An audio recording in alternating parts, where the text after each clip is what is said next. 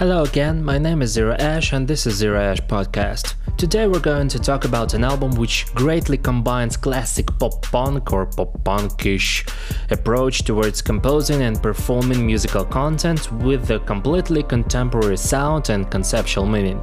All in all, it's necessary to remember that nowadays we can rarely see pop-punk bands sounding the same as they were 8 or 10 years ago when the pop-punk sounded it was like much more popular than it is nowadays, to be honest. As of today, it's only the old school bands like this one in the genre tend to stick to the classical sound of it. However, I cannot say that these guys sound bad or represent an outdated style. Instead, I'd like to assure you that the current album is worth listening to, and just for the sake of listening to a great combination of upbeat pop-punk music with rather depressive and really sad meaning. It's what I like about this album in the first place. So, Good Charlotte is an American pop-punk music band which I never listened to on a continuous basis. I mean, I might have heard certain tracks from these guys occasionally in video games or on YouTube, but the fact is that I never even heard any of their albums from beginning to their end. Moreover, I have never been interested in them. Nonetheless, it was quite unexpected for me to see their latest album of these guys in my Google Play suggestions. To be honest, I expected something like a parody to the old school pop-punk, which would be mediocre at best with its cliché techniques and sounds. In reality, it was not the case this time, which was really pleasant for me. The album is titled Generation RX, which is generally referred to the abbreviation of medical prescription, which suggests that the current album will discuss the current generation struggling with its addictions and emotional problems causing them. All in all, the overall conceptual framework is based on these messages of youth abusing drugs and substances because of their severe anxieties and depressive disorders. What is more important in this regard, this concept is a complete opposite to the theme of Suicide Boys, for example, where the depression and addiction are being shown in a negative way. In current album, it is being said that such depressive disorders and addictions represent severe problems, yet they can be resolved in order to start living a better and happier life. As for the cover art of this album, here we can see the photo of the guys wearing makeup resembling rippers, like the Deaths. In other words, I see the album's cover and its title as a clear reference to the youth's problems with the drugs, which was always the case, to be honest. However, it is being often argued, though I cannot offer exact data, that drug overdoses rates are currently the highest which ever was. Let us move on directly to the lyrical analysis of the album, because here it is quite easy to do. It is because of the fact that the lyrical meanings of the tracks and the whole album in general is clearly represented above, by the meanings that are above the surface. It is easy to tell which is the meaning of each of those tracks.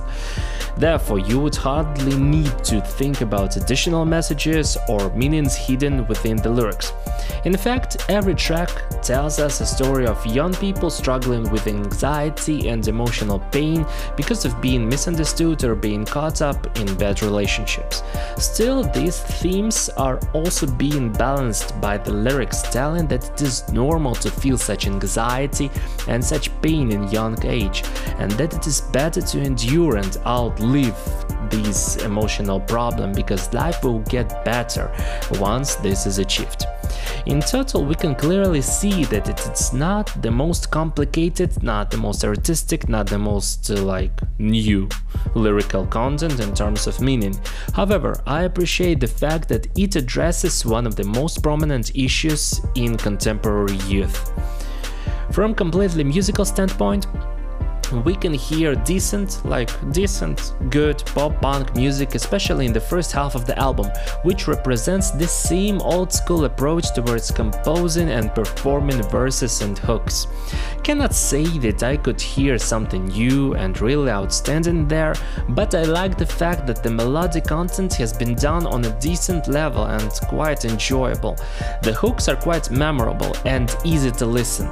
Additionally, they perfectly balance the depressive meaning of the lyrics with the overall positive vibe of the instrumentals. In the second half of the album, we can hear more rockish, more rock approach towards making musical content. The tracks are composed of couple chords or even notes being played in verses, along with 2 to 3 power chords played in choruses.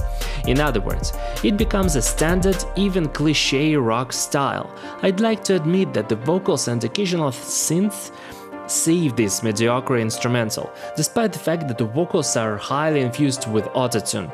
No hate towards autotune, but I'd appreciate more live vocal in this genre.